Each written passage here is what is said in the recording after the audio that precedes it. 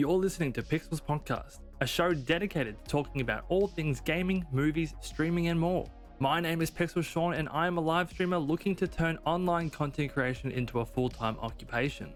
I'm sitting down with other content creators to talk about their journey, their struggles, the lessons they've learned along the way, and just to have a good time. If you do want to support this show, you can give this show a rating, and you can also find all my socials in the description below. So grab a cup of coffee, sit back, relax, and enjoy. Welcome everyone to a brand new episode of Pixels Podcast. We are joined today by longtime friends of the stream, Charlie and Harry from the UK. No, it's not Harry Potter. Just get that joke out of the way first. We're going to bring them in and they can talk about their socials. So welcome guys, welcome to the podcast. How are we? I'm good. I was just saying how you were probably going to leave us here for about an hour. But yeah. I don't actually have a podcast. Yeah. No, good mate. A bit tired. It's late over here. So. What time is it where you are? 9 o'clock, which is late for me. That's not late. Come on, that's not late at all. It's for me. Granddad. All right, now before we do get into it, I always ask guests to plug their social media. So if anyone is just absolutely blown away by what they hear from you two, where can they find you on the internet? That would be over on Twitch, twitch.tv/GiraffeRaptor. Good luck spelling that, and it's the same over on Twitter as well. All right, sweet. And I'll put that in the description and show notes and all that sort of stuff. So if anyone is interested in, looking up these two a bit more, getting into their streams, it'll be in the description. What's your streaming schedule like now, guys? Tuesdays and Fridays, so we're just doing 2 days a week. Yeah, sweet. 2.5 hours. Nice. And you guys, one of the big focuses you guys do is a lot on sort of retro gaming, don't you? Yeah, retro and indie. Yeah. Lots of oddities. Yeah. The weirder, the better. Yeah. So what are you playing through right now? I wouldn't call it retro. It looks retro, but we're playing a bit of Cuphead, which Charlie is making me want to kill myself, as I'm quite a hardcore Souls player, and Charlie is not. So it's my cup of tea. But nice fun there. yeah, thanks. Yeah, Charlie leaves a little to be desired at times. Hey. Yeah, Cuphead, we boot up Jackbox every now and then. Yeah. Just for community stuff. But all our PS1 stuff's packed up at the moment because we're going to be moving house. But I really want to get into a lot of the old PS1 stuff once we move. Yeah, cool. So when are you guys moving? That's a good question. Our mortgage offer and tax sort of relief in the UK runs out on the 31st of March. So okay. I hope before the 31st of March. It's kind of, yeah, but you know, solicitors and all that jazz. So we'll see. But yeah, our house is basically just like got desks barricading the walls and doorways and we're waiting to move. It's a nightmare. So yeah. All right, now with one of the topics that I asked to discuss, retro games has been a big thing in I guess both of your online presence when streaming or making content. Why the decision to go with retro? What is it about that's appealing to you guys? What went into that decision making? Yep. I'll let Charlie give her perspective. I was going to say, it's probably very different for both of us. Yeah. For me, I didn't really have access to games when I was young. I had a couple of my dad's old PC games, and that was it. So for me, it was about going back and catching up on everything that I'd missed, that everybody else finds nostalgic and talks about all the time, that I just went straight over my head and I didn't know what was going on. Yeah. So it's me experiencing it for the first time in most cases. Yeah, cool. Yeah, for me, it's the opposite. I mean, I grew up with my dad playing Atari Sega Mega Drive, PlayStation 1, all that sort of stuff. Used to Skype off school, go to my nan's, play Sega when I was in primary school. And yeah, I've still got the console. I played that same Sega Mega Drive now, and I still play on it. So, Jeez. Yeah, for me, it's just playing games that I used to love, like, you sort of Metal Gear Solid 1, Silent Hill 1, and playing them on the original medium is quite satisfying. And I think that's a little bit where Charlie likes it as well. She's very much into more tactile mediums, so like your tapes and your vinyls. And I think it kind of comes back to that, pushing the power button and opening a disc tray, the physical presence, and cartridges and all that, and it's just kind of nice, and it can be a little bit more unique. I know a lot of people use emulators, but I think an idea we've toyed with is sort of having a camera pointing at the console as well as us at times, just because it's kind of nice, right? I mean, we even got is it a CRT? What would you call those TVs? The fat TVs. Yeah. We even got one of them, so we can play Time Crisis 1 with the gun and PS1 and stuff. So, yeah, for me, it's nostalgia. For Charlie, it's catching up. Yeah. Do you find that going back to these retro games, do you find it a little bit frustrating, given that some might be a little bit, sort of janky or, mechanically not up to today's standard? Do you get a little bit frustrated with that, or...? I really don't, but I think that's because we play a lot of indie games and because we both have a background making games, we're a little more forgiving. Okay, yeah. I'd say we are really quite forgiving with games. I mean, it's not a retro game, but an example, and I'll jump back onto your sort of question, but an example is The Medium, which just came out. If you've seen that. It's not optimized very well. I think it's a great concept and the game looks beautiful, but we were running it and we were streaming it, and there was a point where honestly it looked like Resident Evil 1 on the PlayStation 1, and we didn't bat an eyelid for ages. We just it was as if that was normal for a game that had just come out. So I think going back and seeing the graphics, we just don't care. Some games kick me in the balls, in the sense of like Army Men 3D was a game that I loved when I was a kid. And I was like, it's going to be amazing to play this. I booted it up and I was like, holy shit. Like the control were just awful, So some of them kind of kick you down, and others, they stand the test of time a little bit more, like your Resident Evils and your Silent Hills. Yeah, the controls are a bit tanky and a bit rough around the edges, but the game in a whole stands up. So it's nice to revisit them. I don't have a way to plug in my old PS1 or anything at the moment, so I have done a couple of emulators, and I recently just played through the Harry Potter on the PS1. That is janky.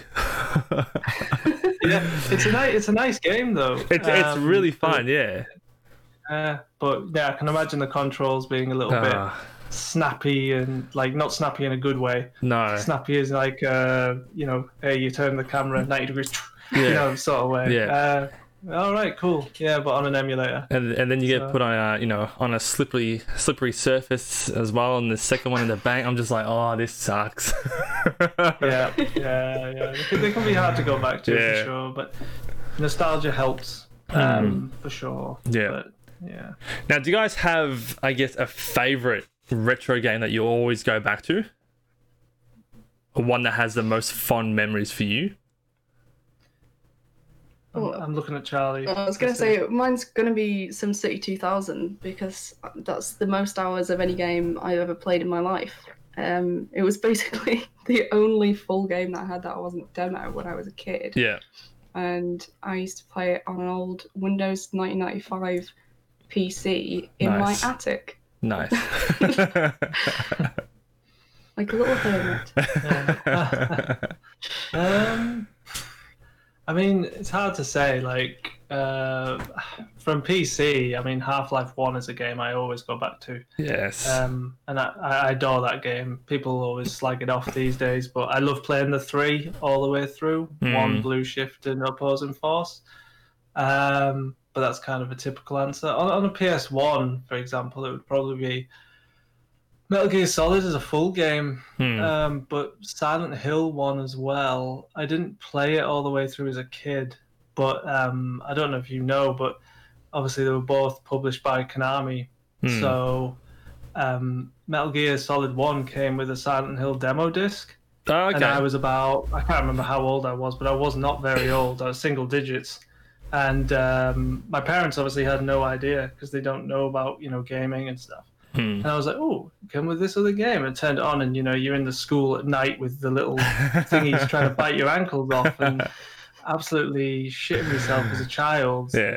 But it kind of burnt a thing in where I was kind of like, I've got to play that game when I get older. Yeah. And I must have played Silent Hill 1 about 4 times. And every time I still get the bad ending. I'm just not very good at it. But yeah, probably Silent Hill 1. Silent Hill was just a whole franchise I've just completely missed growing up as a kid. I missed out on Metal Gear. So my mate introduced me to Metal Gear on the PS1, I think it was, or PS2. I think it was PS1, wasn't it? PS1 Metal Gear 1, yeah. Yeah, so he introduced me to that, and then also on the PS2 as well. And it blew me away just how well that game stood up. I think I only played it, maybe 3 or 4 years ago for the first time, and I'm just thinking, holy shit, this game is almost like 20 years old, and it still stands up to today's standard. Like, obviously not completely, but for a game that's that old to be made that well back then, it blew me away. Well, I mean, it's mechanics that were in that game, like using cigarette smoke to see tripwires and going prone, and the story and the double crosses and the triple crosses and all the environments and the wackiness of the bosses and things. It was crazy. And you're right, story-wise and gameplay-wise for a 20-year-old game is impressive. Yeah. I mean, I skipped Metal Gear 2 when I was younger, but Metal Gear 3, I think I finished it 13 times. I love 3. Yeah, 3, I beat that on the hardest difficulty, which God knows how. But yeah, I fell in love with that game. I don't know, is that retro? I guess it is. It could be. That's today's standard, it could be. Yeah, it is. Yeah, PS2. I suppose you got the PS5 now. Yeah. So yeah, it's moving up there. No, it's nice that you're catching up with it though. I'd highly recommend Silent Hill though. You'll find 1 a bit janky. Yeah. But like 1, 2, and 3 are really solid still, even today. So I missed out on Silent Hill, missed out on Resident Evil. I'm currently playing through Resident Evil 5 at the moment, with Karlik on stream. But yeah, I'm just sort of getting back into the franchises I skipped over as a kid because I looked at it and go, nope, that's too spooky for me, or I just skimmed over it for whatever reason. So it's been good just getting back to retro games, see where we've come from. And it's also a little bit disappointing because you play these old games sometimes and you go, well, mechanically these operate and function better than some of these AAA titles that are coming out now. It's kind of like, oh, okay, I'll stick with these old games now. Yeah. I mean, me and Charlie, we played Resident Evil 5 about a year ago together. Yeah. Yeah. I mean, I'd played it before. Charlie hadn't though, but you quite enjoyed it, I think. I did, yeah. Yeah, it's a nice intro to the series, that one, because it's not really scary. Like, I mean, Resident Evil's not really scary anyway, but that's really not scary. Yeah. And obviously the co-op really helps. That's nice. It's so much fun. I'm having so much time playing through it. Who are you playing as? Are you playing as Big Boy, or are you playing as Chris? I want to play as Sheva for reasons, but I wonder why. Yeah, okay. The game obviously looked at me and was like, "Look, you're a big boy. You're playing as Chris." I'm like, "All right, game. Yeah, gotta be the big boy." Yeah. All right. The game clearly knew who I was and was like, "No, you're the big boy who's built like a house. That's you." He just gets bigger and bigger, does Chris? He just gets bigger and bigger. He's massive. He's huge. I'm like, I'm not fitting through that window. No way. I'm gonna leave a Chris. I'm gonna leave a Chris-shaped hole in the wall. No, it's a good one, man. You definitely want to revisit those two franchises. I mean, they're kind of classic horror from late 90s, 2000s. So definitely good to get into. No, they're good fun games. Now, you guys say that you have a background in making video games yourselves. we'll get into that in a little bit. But is there something that, I guess, with your experience, is there something that keeps occurring in games that are releasing now, or something that's just a pet peeve that you wish would just stop, that you notice from your experience in game making? Overreaching. So much. Oh, right, yeah. I feel like everybody's trying so hard to make this amazing game, and probably because of pressure, they're releasing them too early. And it's happening with quite a lot of indie games as well, I've noticed. They're just releasing them too early when they're barely playable in some cases. Yeah, we got one through Keymailer the other month, and honestly, it looked great. Like the material was really good. Yep. But my God, like it was like you were playing a sort of futuristic hover car, and the second you snagged a wall, that was it. It was like the wall wasn't going to let you go, and I was gutted because I was like, okay, so this guy's made this really nice game all by himself, retro graphics. I'm stuck to the wall. I'm just getting used to the controls, and he's giving me 1 minute to get around the track, otherwise it resets, and I've only just started the game. And you were just dead in the water from the get-go. And yeah, I think what Charlie says as well is I find mechanics are too complicated with a lot of games these days, which some people love, but I think it's born out of the survival-esque slash not RTS so much, but your city builders and your survival, and sort of a splice between those higher genres with a lot more mechanics. And you kind of go into games, and I mean, maybe it's just me, but I can't be bothered. I can't be bothered to pick up games with loads of mechanics in anymore. And I think that's why I stick to the Souls series, because it's hard series, right? But once you get into it, they're all the same. Yeah. So then I just pick them up and play them over and over and over again because I can't be bothered. But I feel like developers, they want to do too much and they want to release too early. Yeah. And I get that. If you're an indie and you're working part-time job, whatever, you're like, well, screw this. I need to try and get it to some people, maybe make a little bit of money, or even just get some free feedback, free testing. But my main gripe is flooding the market. It's not really anything to do with what they're doing with games. It's that there are just too many games. Yeah. And I miss the days when you went to the shop. It kind of ties into the retro thing. I miss the days of, you went, you'll remember this. You bought a game and it was like, holy shit. Yeah. I have this game, and it could be crap, but you would play it so much. Yeah. Because you bought that game and that's the game that you got, right? Yeah. But now it's like, I look at my Steam library, I've got 1,000 games. Yeah. I've got like 300 on my PS from like PS Plus and stuff. It's like, I don't even know what to play anymore. The market is just too flooded for me. Yeah. I completely agree. It's just like, I don't know, for me the whole experience has been completely watered down.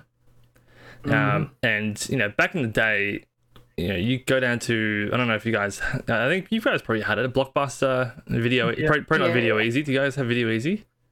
No, it's probably some weird Australian thing. It was, I think it was like a cheaper or our Aussie version of Blockbuster before Blockbuster came in and steamrolled Video Easy out.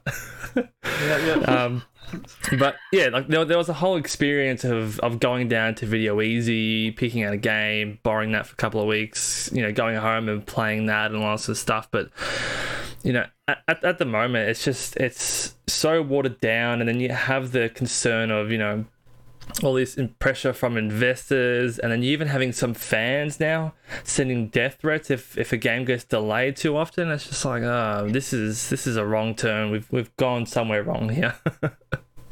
That's just the internet, though, in terms of giving people. I mean, so probably this is not an opinion that people will like, but too many people who shouldn't have a voice have a voice. For example, me being on this podcast. Why? I know, but like, why should I have a voice, right? But I'm trying to be civil, whereas, like you said, some people who have a voice send death threats instead because they can't play a video game. I mean, it's insane. Tying on to your Blockbuster thing, though. Sorry, that's just blast from the past, begging my mum if I could rent a game for 7 more days. Yeah.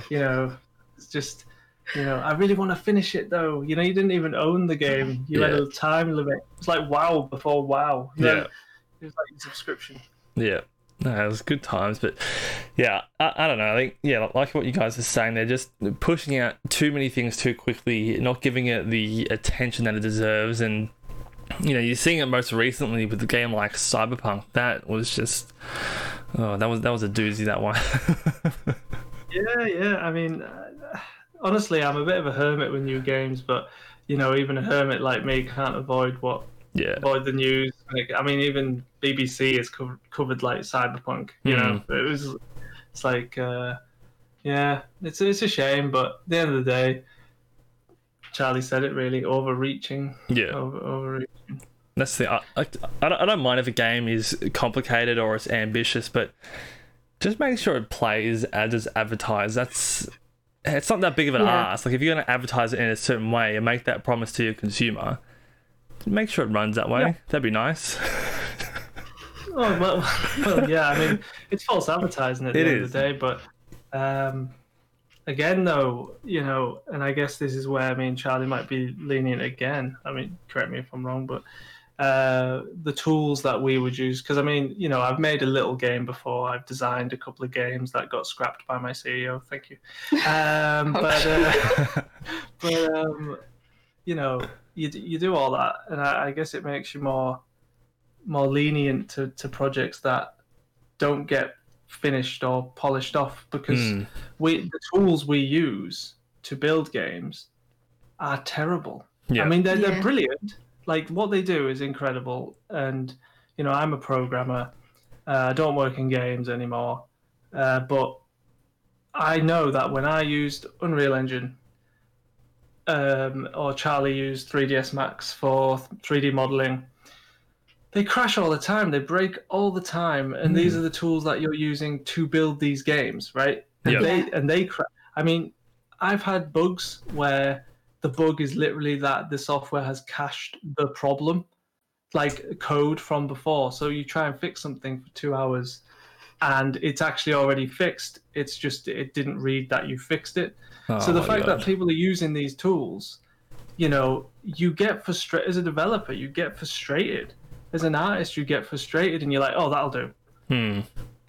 Oh, yeah. You're just like that'll do. Sorry, Charlie's screens went black, and I crapped myself a little bit. But yeah, it's just one of those where I think it's the frustration of seeing the same thing every day. Yeah. And then you actually, from a developer perspective, I think you get a false sense of it being better than it is. Yeah. Because you get used to all the shitty little bugs, or the fact that your camera does this weird thing, or the fact that... and you just work around it. Yeah, you're like, oh, yeah, I know about that crappy thing. I'll deal with that later. And you just forget, and it becomes part of the game sometimes. I mean, QA should be there to stop that, of course. Yeah. But even they might get used to silly things. So, I feel sorry for dev teams under pressure. Really. No, yeah. I guess when you do release it out to the public, you're releasing it to a whole bunch of fresh eyes and people who go out of their way to break the game and see what they can get away with. So, there's no games that are without bugs, but I like you said, I really do feel sorry for developers who are under such intense pressure from whether it be investors or fans or anything like that. The more that you can support your developers, the better the game will be, and then the more you can enjoy yourself playing that particular game. So it's just I don't understand the constant pressure, especially from investors and all that stuff. I know you want your money, but you get more money if the game is better. It makes sense. It's true. Yeah. I mean, you're right. I was listening to one of your podcasts about Cyberpunk. I believe you were talking about the platforms and not releasing it on certain platforms and things like that. And at the end of the day, I agree, and there probably was quite a lot of refunds and stuff. But games companies are businesses, and they're big businesses. Yeah. And realistically, they can afford. I mean, maybe not so much in the Cyberpunk scene, I don't know, but big devs, big publishers, they can afford to take the publicity hit they can afford to take the crap and people suck it up and they forget about it, because it's a business, right? Yep. And you're right. They should advertise it completely truthfully, but they don't. And all they want to do is make money. That's it at the end of the day, right? Yep. But these poor developers, 30 grand, maybe less definitely less when you're starting. You know, you don't see any of that millions or anything being a cog in a machine. Yeah. But then the developers get a lot of hate compared to the people at the top who are taking home millions of pounds bonus or millions of dollars bonus or whatever. Yeah, it's a rubbish system, but I don't know. I don't really see it changing that much, especially now with, you know, all the microtransactions and all that sort of stuff, all these like sort of attempts to get more money out of you. I don't see this changing in the future. No, I agree. Now, with you guys doing the retro games, is there somewhere that we can find your games? Are they published anywhere? Are they on Steam or anything? Oh, do you mean games that we've made? Yeah. Oh, our games aren't retro games, but they're no. Oh God, no. So no one can play your games. My game used to. Right, okay. I will post screenshots into your Discord. All right. Because I've made 2 games. One I've designed, one I've programmed. The one I designed did okay. It got me about £3,000 when I was in uni. I think it made around 10 grand between 3 of us. So That's I was pretty not bad. happy with that. But then, then I wanted to learn how to program, so I made a game called Runner, which was about a pink robot in a colourless land, and you have to collect flowers, which bring colour back to the land, which is a mechanic that's now being used to death. I think I made that 5 years ago or something, 5-6 years ago. It had already been around, but now it's being used in a lot. I mean, it was shit. But it was all made by me. I programmed it, did the art, did the sound. It was shite. It didn't really do anything. And then the last game I made, again, was an indie thing with me and a friend. It was called, I don't know if it's still in the App Store, but it was like Cake something. Do you remember this? Yeah, actually, I did find it on the App Store last year, so it might still be there. But essentially, it was like... I guess a little like Overcooked, but not like just cakes going across on a conveyor belt, like red velvet or chocolate or Victoria sponge, and you got orders coming in. Yeah. And you had to put like cherries, candles, icing, or whatever order it had to go on, and it got faster and faster and faster or something. But me and my friend, we made that in a week and published it, so that was quite cool. Made no money; it was just a free daft game. Yeah. But I've not worked sort of in the industry as a developer. I've just worked as an independent developer. Okay. What was the first game about that you made with a couple of people? I completely skipped over that. I was like, hey, this one made us money, and then I didn't talk about it.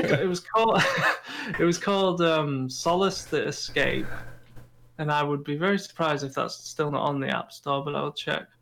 Well, it was only on Android, I think, because we hated Apple. Yeah, good. At the time, we were like, those rebellious boys. Screw these guys, Android. And also we couldn't afford a Mac. But yeah, so that was about. It was a Escape the Room game essentially, but it was a weird time. You know The Room? Yeah. Do you know? Yeah. Yeah, the game. Yeah, it was a hell of a. Yeah, you were like, the movie or the game? No. So the Room was being developed at the same time when we were creating this game, okay. But it was kind of like the opposite. So we did pre-rendered panoramas of rooms, and you were in the center of the room. So instead of the traditional, you click and it shows you like a different wall, it was like you dragged and it kind of went around a sphere. Whereas the Room, obviously, the center of attention is in the middle of the room, and you spin around it. You've probably never played it; it's a mobile game, but that came out at the same time as us, and but theirs was done better. And right. It was done with real-time models rather than renders. Okay. So we got fucked, and also, I mean, I had no idea it was coming. Honestly, they got released like right next to each other, and we got loads of our reviews were good, but we got loads of reviews going, "This is just a shit version of The Room." The timing was unfortunate, but it was based off my parents' house. You're a guy, you get kidnapped. I got some free voice actor and actress to play the villain and play the sort of sub-villain. Yeah. And they leave you like taunty, creepy notes and stuff like that. It was pretty good. It was quite ominous. But I'm really proud of it still today that it made that much money. And we just made it in the summer. Me and my friend and his brother, and that was it. No, that's really good. Are you guys interested in going back into the game development space, or you guys just sort of put it on hold for now, or? Yeah, we're I don't want to say too much about it, but we have started designing exclusive. Something. This is a Pixels podcast exclusive. It's just because I don't want to commit to anything that I'm then gonna not do. All right. Yeah, we're gonna make a game. You heard it here first, guys. Someday. They're making a game. It's gonna be released March 2021. Let's go. No. Yeah, I mean, we might do some stuff on like sort of personal indie level, like Charlie said. Yeah. If we find the time, but I have no intention of ever going back towards the game industry. Yeah. Or even being a programmer in the game industry.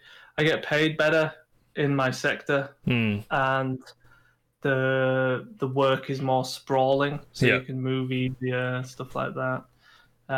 However, I do miss the perks of working at technology, like sort of 3D rendering / game companies. I couldn't believe it when I started my current job about 2 years ago, and I had to bring my own coffee. I actually couldn't believe it. You had to bring your own coffee? Yeah. Oh, yeah. Most companies are like that here. What? I know it sounds silly. Yeah. Oh, yeah. Oh, mate. Yeah. I turned up. I was used to getting, Graze boxes and flapjacks and coffee and fruit and Coke and beer on a Friday and all of this. I turn up and my boss goes, "Do you want a coffee?" And I went, "Yeah." And he walked me over and he went, "Oh, you can use some of mine today. But tomorrow you'll want to bring your own." Get it yourself. Yeah, right. You want coffee? And I was yes. Get it yourself. And I was like, holy shit. That's shocking. Yeah, but so I missed that. I missed the perks of being treated like a little princess. Yeah. Because you're a valuable resource to the technology. But the money is just I get paid better. I can buy my own coffee. Yeah. There's the trade-off. Yeah.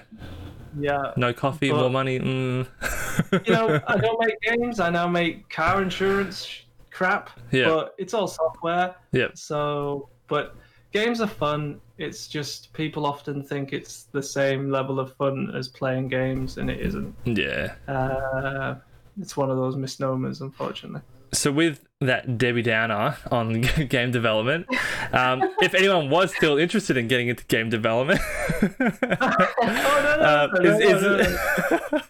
is there anything that you would recommend that they do or get into if they actually are seriously considering getting into game development? Should Charlie and I answer it from an artist and programmer perspective? That might be quite nice. Okay. Oh, okay. Don't do a master's. That's my first recommendation. At least in the UK. I don't know what it's like outside of the UK, but I think it's better to take that year out and not spend like all of the student funds and have the debt and just make that year, like take it to make a portfolio. Yeah. Because I basically came out of my master's with nothing. You did come out with a master's. Well, I came out with a master's, but that's not helpful without a portfolio. It's similar down here, whereas you can go to uni and university and all that sort of stuff, and you get the nice piece of paper at the end, your qualification, but a lot of jobs will say, okay, but let's see what you've actually done. And if you don't have any portfolio or anything to back up what you're saying you're capable of, then there's no chance you'll get in. Like a lot of my jobs that I've got into have been purely based on my experience rather than formal qualifications. I just keep putting my hands up for things in the job place. and get that experience. Like, they don't really care about the nice piece of paper you get at the end of a qualification. They want to see that you can do it, and have that evidence to back it up. No, I think that's true. I've always called degrees the first key because how lame. But as in, I always imagine jobs when you're first starting, for sure, is that there's two doors. And if you want something specialist, you need at least an undergraduate degree. Yeah. You will not get in the games industry without a degree. It just will not happen. Not anymore.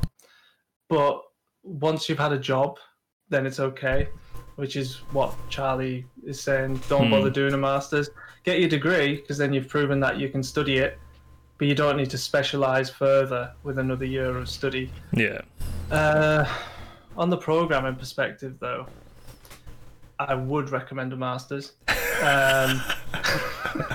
Only if your undergrad isn't game focused, though. Because some people will do computer science, which is great, but that's good for like jobs that I'm doing now, whereas it's a bit generic for games. Yeah. So it's kind of nice to do a gaming master's afterwards if you're going to do games programming. Okay. But honestly, it is, for me, it's just practicing and maybe trying to find a specialization. Depends if money's a big factor for you. Like it is for me, right? I definitely work for money. I don't, and at the end of the day, specialize. Do something like being a technical artist, or be a graphics programmer, or an engine programmer. Be something a bit more complicated if you can. It's bloody difficult to do all the physics calculations and all that stuff. It's more heavy duty. But if you just kind of go in and you go, oh, I want to be a gameplay programmer, you're never going to earn as much or have as much respect as someone who makes the actual games engine. Like the graphics and the physics engine and all that. So if you can try and specialize, then that's better. I definitely recommend with any job getting into something, I guess a bit of a niche, but having those skills still be transferable to other companies and other roles as well. If you can do one thing that no one else in your office can, you're immediately more valuable than everyone else. So I definitely recommend I have no idea about into game design, the qualifications around it, but if anyone is interested in it, make sure you hone in on some skills that not many other people have, just to sort of set yourself apart a bit. Yeah, most people will jump into Unity or Unreal Engine tutorials, and they'll just do the gameplay side, which is great. You want to know that, you need to know that. But then go, I'll learn a bit of DirectX, or I'll learn a bit of OpenGL. See what I can do. Like in my job, it's different, but I turned up to my job, I barely knew anything because I was coming from games into general software. It wasn't really too transferable, but they were like, oh yeah, one of the reasons we hired you is because you've made some apps before for iPhone and Android. Nobody else here has that. And like you just said, if you have those little things that other people don't have, it instantly makes you more hireable. That's good. Now, when I get people onto this podcast, I'm talking like it's a big thing. It's not. I like to ask certain subjects to discuss. One thing that was raised was archery. Who does that? Tell me more about that. Well, we've both been doing it recently. Okay. Obviously, the lockdowns have put a bit of a dampener on that. You can still do it from your backyard, right? Just shoot an arrow into the sky. Why not? Our backyard backs right onto a hill. It would basically be like sieging the village at the bottom. But yeah, so I did quite a lot of that as a kid. And it's always really annoyed me that games don't reflect it, like, properly. There's You're gonna have to explain this first. Sean, have you done archery? I've done it a couple of times, not too often. All right, so you might know a bit there. Yeah. So do you mean that the feedback and the motion of it, or? I mean, like, when you see an animation of a character holding a bow about a foot away from their face and aiming from their chest like they're going to be able to hit anything. Yeah, it does bug you. Oh, it's a bit of your pet peeve. It frustrates me so much. So as soon as you get... that's what annoys me. Yeah, true. So as soon as you get into the sport, you're like, nope, this is all wrong. It's one of those things, right? You can't really see it, can you? So you're both into archery, are you? Are you both sort of getting into it? Yeah. We did a little like training course. Yeah. Just before we went into the new lockdown, so we got certified to shoot on ranges. Nice. So as soon as lockdown's over, we're gonna go do that. Sign up. Yeah, it's one of those annoying things where to shoot at a club you have to get the beginner certificate. Right. Okay. So I mean, I definitely was a beginner. I'd done a little bit of archery, but I'm a left-handed archer. So was Charlie, but she didn't know at the time. So I couldn't shoot for shit with her bow. But I'd done a little bit, and then I've just done the beginner course really. But we both got new bows. Taking that up, we're thinking about getting a crossbow as well. Oh, nice. So yeah, and I'm getting into shooting as well once lockdown comes out. So yeah, we're all about the projectile weaponry sports up in here. So you're gonna come out of lockdown bloody warriors. militant vegans, mate.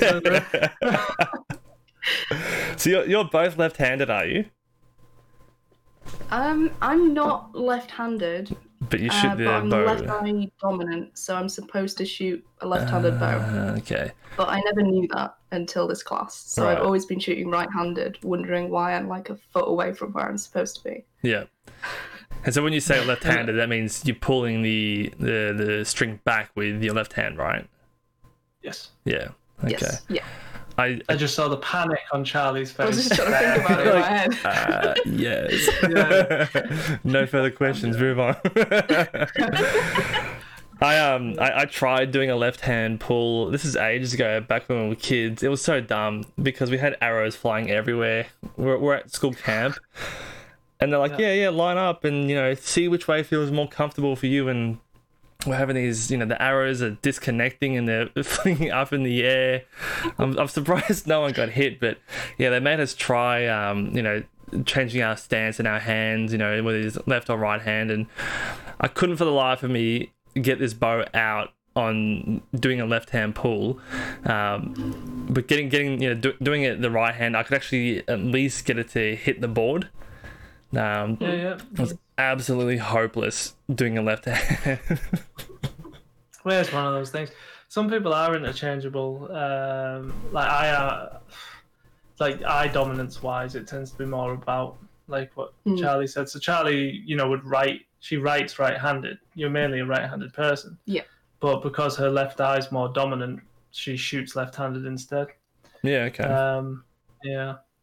It's like I'm kind of blessed with shooting that I can shoot left eye dominant or with both my eyes open. Whereas some people have to shoot right eye open. So yeah, it just depends on the person really. Yeah. It's quite easy to tell. Yeah. So you guys I'm not going to go in. Are you guys looking to compete eventually, or is just to keep it as a hobby, or? I'd probably do like some amateur, like competition-y stuff. That might be quite fun.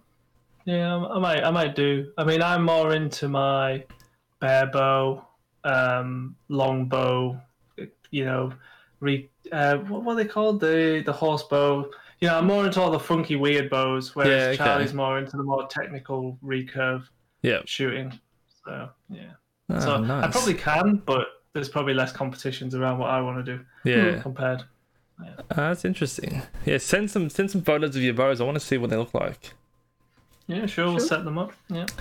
Now, another thing that was raised as well is gardening. Oh my god, you're actually bringing up the fact that okay, cool. Who's got the green thumb? What's going on? Apparently because you're secretly boomers, so everything's coming out on this podcast. Oh no. We were laughing in the car on the way back from the shop before this. that you were never going to use that. I'm using all of it. Nice. Okay. We're both into gardening, really. Yeah. Oh yeah, definitely. It's therapeutic. I guess it's helped you through lockdown quite a lot, hasn't it? Mm. Yeah, it's an excuse to go outside, which is great for my mental health, and it stops me from murdering our neighbours. It's a nice positive. Yeah, I mean, obviously it's winter at the moment, so we haven't done much. But we propagate quite a lot of plants. We try and grow our own veg and fruit as best we can in the UK, because it's crap. I'm very jealous of other countries and what they can grow. But like, for example, we have a lime tree at the moment with about 6-7 small limes on it. Nice. And the fact that last year, we pull a lime or a lemon off a tree in the UK and then have that in food or drink, or there's something very satisfying and grounding about growing your own produce that you use. At least that's what it is for me. I'm more about the produce side of it. Yeah. I think, I don't know, it's something nice. Like, I'm not an exercise person, which is a nice way of putting it. But I don't know, I like doing something that has a productive end of the day. So like, if I can go outside and dig a hole and plant a tree, that's good for me, because I get the exercise in, but I feel like there's a point to it. There's an end result to the work you're putting in. Yeah. No, I get that.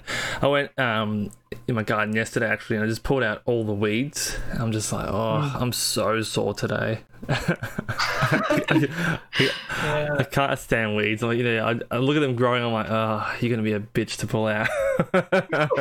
Mate, I mean, I'm looking forward to moving, because when we moved, we didn't. And this is kind of what got us into gardening. It's kind of weird how you adapt quickly. Yeah. When we moved, it was the main reason we stopped streaming. Was where we moved, there was no internet line, so we didn't have the internet for 3 months. Yep.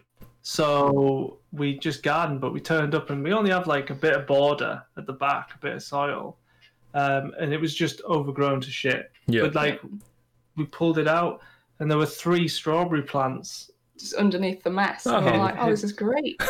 So we actually have a whole huge strawberry bed now. From those plants, which is nice. But you're talking about weeds. We have like a sort of freaking what you call it, Two Towers, Lord of the Rings shit going on at the back of our garden, where we have this tiny fence, and like Charlie said, it's on the top of a hill. No one gives a crap about this bit of land. And the amount of brambles and nettles and sticky weed, and it all climbs over the bastards.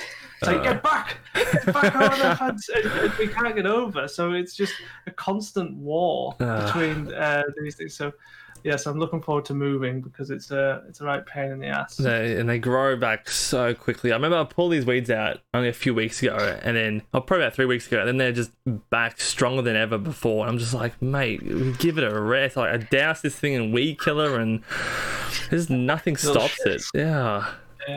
But they are resilient. I feel like with ISO, a lot of people got into gardening. Like, my girlfriend and I got into growing our own sprouts. That was fun, just having them in a jar. That was fun. Yeah. All right, okay. And then we also kind of similar, we wanted to grow sort of our own produce and stop buying from the store, because especially my girlfriend, she's very, very health conscious. She's vegan as well, and she's very, very health conscious. She really only wants to buy organic. So we're like, okay, cool, set up the garden bed, pull all the weeds out, and see if we can grow anything. We put some carrot seeds in there. They didn't grow at all, only weeds grew. I was like, okay, cool. So we pulled them out. We tried to grow our own beetroot, and we actually got a couple of beetroots out of it, and they were really, really nice. I was like, wow, it makes such a big difference when, first of all, it's more rewarding that you grow your own food, but secondly, it's not doused in pesticides or other chemicals. So you're actually getting a very real taste of what whatever you're growing is meant to taste like. And I was just like, whoa, this is a massive difference from just store-bought. They were obviously a lot smaller and didn't look as nice, but the flavor difference was just insane. Oh, it's huge. The thing that we've noticed it most with is tomatoes, which I guess is probably because they're shipped from so far away to us. Yeah, we don't exactly grow tomatoes here. So they just get packed with nitrogen and picked off green and then coloured red and all sorts of crap. So, yeah. They taste so much better. I was going to say, you guys can actually grow them out there, or? Only in the summer. So for like 7 months of the year we grow them in massive quantities, and then we have no tomatoes for the rest of the year. But I mean, we do some stuff inside. Like we grew peppers, we grew chilies. You know, strange varieties of stuff. But yeah, it is super rewarding. So sometimes I do wonder if it's a sort of weird effect that your brain has that you think it tastes better because in your garden, you know, like you're like, oh, this is better. And it's like, is it better? Is it better? But it probably is. It is because it's mine. I don't trust myself. Yeah. I do want to get more into gardening and all that stuff, but I pulled these massive plants out of my garden bed just to sort of get it ready. But then we've been having really hot days here in Australia. So we had a couple of mint leaves or mint plants and basil and all that sort of stuff. I accidentally left it outside in a 40-degree day. And then I come back home and the leaves have already wilted and turned brown in a day. I'm like, well, they're dead. I like mint. Mint's pretty prolific as well. It is, yeah. That sun, though. It was about 8 hours of just direct sun, about 40 to 45 degree heat. I'm just like, mate, you had no chance, little buddy. Oh, no. Oh, man. Jeez. I miss things being warm. Yeah. You know, warm for us is like 12 degrees. But, yeah. Yeah, I see on the news, this is way off topic, but you guys have like a 25-degree day and you're talking about a heat wave? Yeah. Mate, we got mental. Yeah. Everybody starts dying. Like all the aircon's sold out. Yeah. What? Man, the thing is, we go through winters like this, and they're so shit. I was talking to Charlie. I was like, "Oh, does Sean not mind getting up at 8 o'clock to do this?" I was like, "Actually, the bastard's got heat and sunlight." So I was like, "Yeah, he probably doesn't mind." You know, our morning looks like we wake up and it's like it's nighttime here. Yeah, it goes dark at like 3:30. So when we get 25 degrees, woohoo! Get the barbecues out is what we say. But yeah. Have you guys ever been in like a 40, 45 degree day? Not in the UK. Have you ever felt that? India for you? Maybe? No, Turkey. It used to get ridiculously hot there. Okay. See, at least you know what it feels like. Yeah, I don't know if I got that high, but Vietnam, I had some pretty hot days in Vietnam and the Philippines. But yeah, definitely up in the high 30s probably. But I mean, it's mental really, the heat. But I would take it over the cold any day. Yeah. Personally. See, I'm the opposite. I'll take the heat in Southeast Asia. I'm fine with that. I don't know what it is. The sun here in Australia is just, it's so brutal. It's so hot. It's so dry. I'll get sunburnt on a 20-degree day. That's how just insane the sun is. But when I went to Europe or Southeast Asia, I'm walking around. I didn't get sunburnt once, and it's just 30, 35 degrees. You know, the humidity is very high, and I didn't put any sunscreen on or anything, and I just, didn't get burnt at all. Come down here just go for a little walk around the block, and I'm just coming inside like a bloody lobster. I'm like, what the hell happened? Yeah, I mean, I've never been down there, so I don't know. But yeah, Asia was always okay. I guess Turkey was okay. No, I used to get burnt there as well. But when I went to Mozambique, that was like 45-degree sort of days, and I used to, because we were working on a construction site building foundations for a classroom. So I was in the sun all day with no shade. I never once put sun cream on or got burnt, nothing. And then in the UK, when it's like 12 degrees, I get burnt. Yeah. It's a weird thing for me because Charlie travelled a lot when she was younger. I mainly travelled around Europe, like most British people do. And then I went to... Where the hell did I go? I went to the Philippines by myself. I was like, YOLO! So I went to the Philippines, and my layover was in Oman. It was a quick change. But the door, I remember flying over and I was like, holy shit, I was not expecting countries here to be so rocky, which was very daft of me because there's loads of rocky landscapes. But anyway, the plane, it was so bright, it was 7 o'clock in the morning, and the plane door opened and I felt the heat. And it was crazy as like a 23, 24-year-old who had not left Europe. And I got hit by that heat at 7 a.m. Yeah. And I was like, what the flippity jibber, right? Like, it was just like, what is this? Is this even like possible? And then when I was in the Philippines, I just kind of got addicted to the heat. Yeah. And I think, honestly, ever since I've came back from Vietnam a few years later, I've always missed the sun and I've always missed the heat. Because, we just get so depressed over here, especially in winter. Yeah, you definitely feel a lot better when you actually get some proper vitamin D from an actual sun. I mean, and we're British, so we're by default depressive and miserable. And so, it doesn't help. All right. I think we'll wrap up in a bit, but I did want to ask, I guess, going back to what we were talking before about future plans of content, whether it's streaming, making videos, making games, anything like that. What's in the works? What could people look forward to coming from you two? Oof, that's a broad spectrum. I don't know. I guess we're definitely going to keep live streaming. Yeah. So definitely more indie games in the works. We kind of get sent quite a lot of those through Keymailer. So we're basically always going to be sort of checking those off, reviewing them, and so it's something a bit different, at least once a week. And then I guess we're mostly just going to hang out with people, because getting to know people all over the world, that's kind of the point for me anyway, of live streaming. It's one of the beauties of it. But yeah, I think maybe I want to do a bit of YouTube again. Yeah, that'd be nice. Getting back into that. You got anything in mind, or just generally want to get back into it?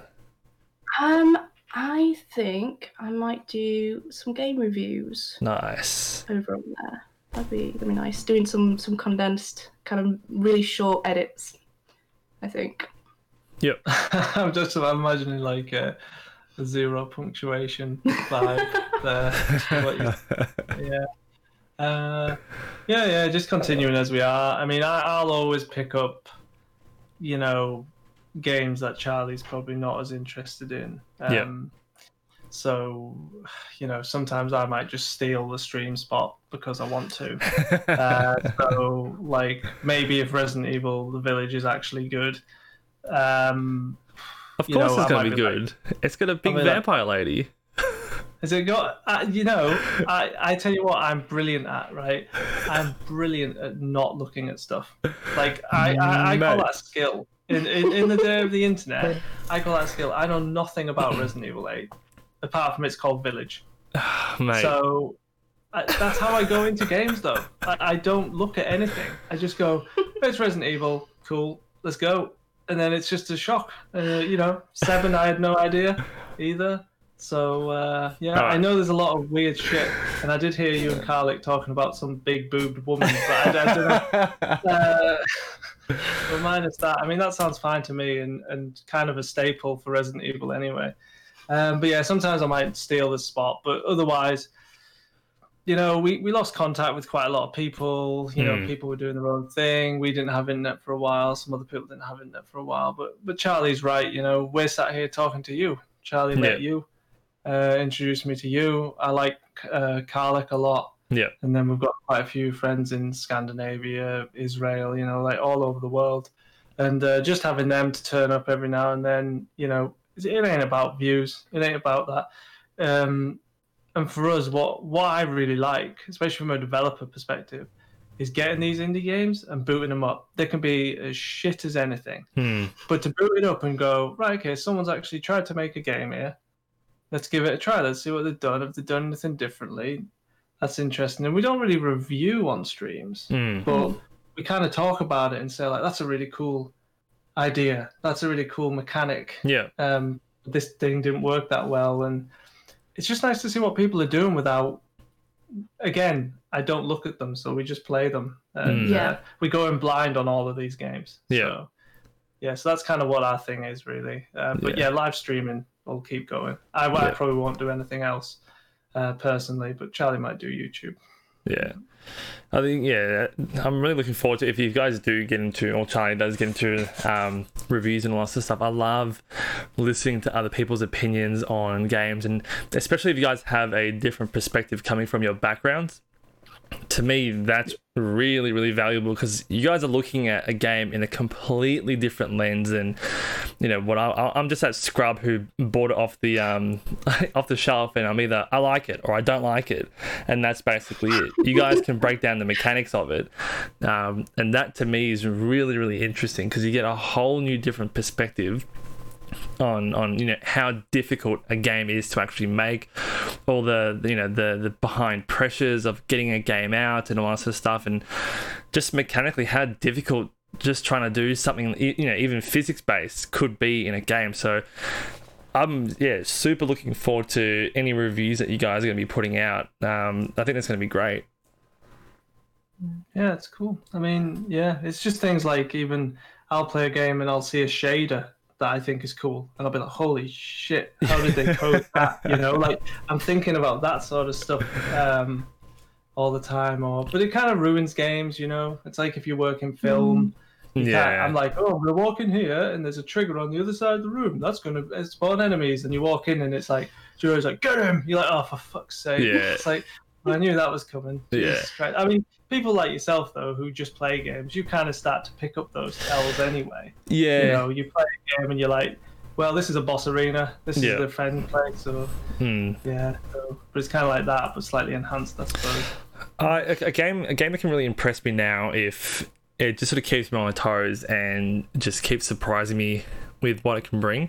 One example is the new Miles Morales game.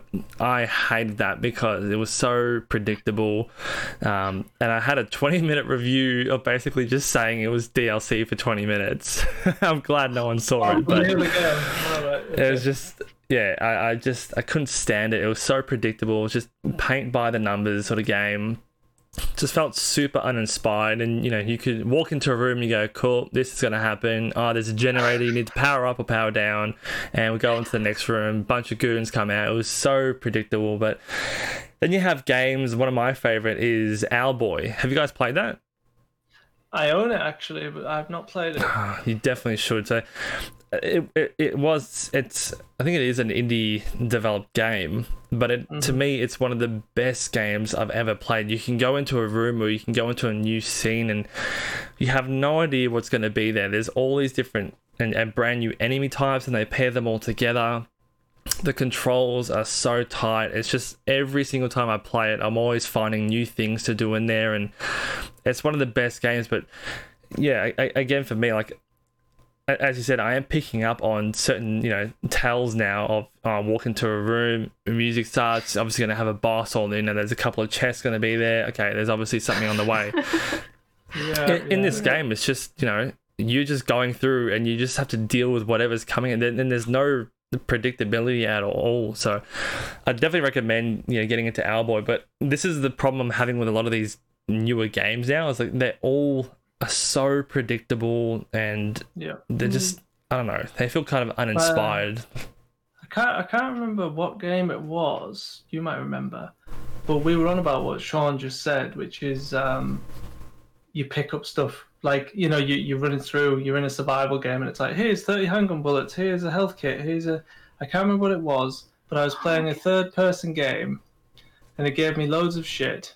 And I was like, oh, it was The Last of Us 2. That was it. And I said to Charlie, it's so simple.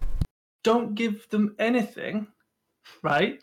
And if they die, or if they don't have enough stuff, then spawn some stuff there. Yeah. And even that tiny change would not give you that foresight that a big fight is coming. Yeah. Do you know what I mean? Yeah, you can balance the game because you can go, fuck me, I've got one bullet and a knife. And then you just die, right? So you shit at survival games, number one, right? Because you can't resource manage. Exactly. But then, okay, you shit the game, but we're not going to punish you too hard because now when you spawn, here's some shit because you know that fight's coming. Yeah. That one change mechanically will change how a player views the game. You'd play that game, you'd go, well, I have no idea what's going to be out here. And a big fight would break out, right? It's little things like that that I look at in games and I go, why can't people pick up on this? Yeah. It's like when you playing a game and there's a checkpoint just before an unskippable cutscene for a boss that lasts 3 minutes. Yeah.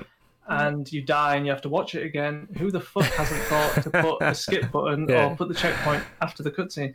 It's these little things where I'm like, how the hell are people missing this? Yeah, exactly. But yeah.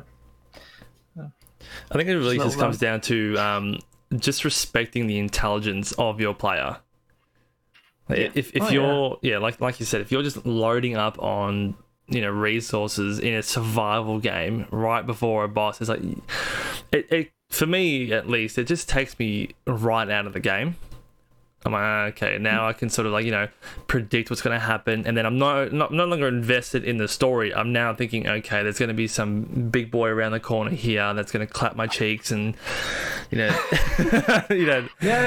be it. Exactly. But if you just respect the intelligence of your player and just have the notice, be like, okay, you're playing a survival game. Resources are probably one of the most important things you can do, and if you haven't been loading up or conserving your resources, that's on you, and you get punished for that. And once you die, that's it. You come back, and as you say, put in a few more resources, and then the player learns very, very quickly to say, hey, this game isn't gonna hold my hand throughout the whole story. I better pay attention to this. And I think that's what Owlboy does as well. Like, it's not very forgiving. It's not a hard game at all, but if you die, it's because of you. And not cheap tricks. Exactly. Yeah, and that's what I really love. There's one scene in the entire game where I'm like, okay, that was a little unfair, because you go down. It's kind of like a Mega Man sort of thing. So you keep going down the screens and all that sort of stuff. But when you fall down the screen, there's an enemy spawned right there. And I'm like, I can't. Oh, no. I'm like, I can't avoid that. But that's one enemy in the entire 10 to 12 hour game. And so I'm like, I'll take that, because the rest of the game is just perfect in my opinion. Like, it's so tight, and again, if you die, that's all on you. So they really, really respected the intelligence of their players, and they just said, cool, here's our game. It's all good on our end, and if you can't make it, you suck. That's it. Yeah. Totally agree with that. Yeah. All right. I think we'll wrap it up there as well. Crack the hour mark. Sure. Again, if anyone wants to, I'm sure everyone who's listening has been blown away now. So they're all eager to rush off and find you on the internet. So whereabouts can they find you again? Twitch.tv/GiraffeRaptor or GiraffeRaptor over on Twitter. Cool. The logo is a little scary because it was drawn by me, and I am not an artist. It does look a little bit like a swamp monster. Yeah. All right, cool. Well, thanks guys for coming on for the podcast. Again, if anyone else is listening, please give the podcast a rating if that's possible on the platform, and Charlie and Harry's social links will be in the description or show notes. But yeah, guys, thank you so much for coming to the podcast. The hour flew by. It was insane. Yeah, man. Thank you for having us. No worries. All right. Thank you guys for listening. Thank you guys for joining. I'll see you at the next podcast.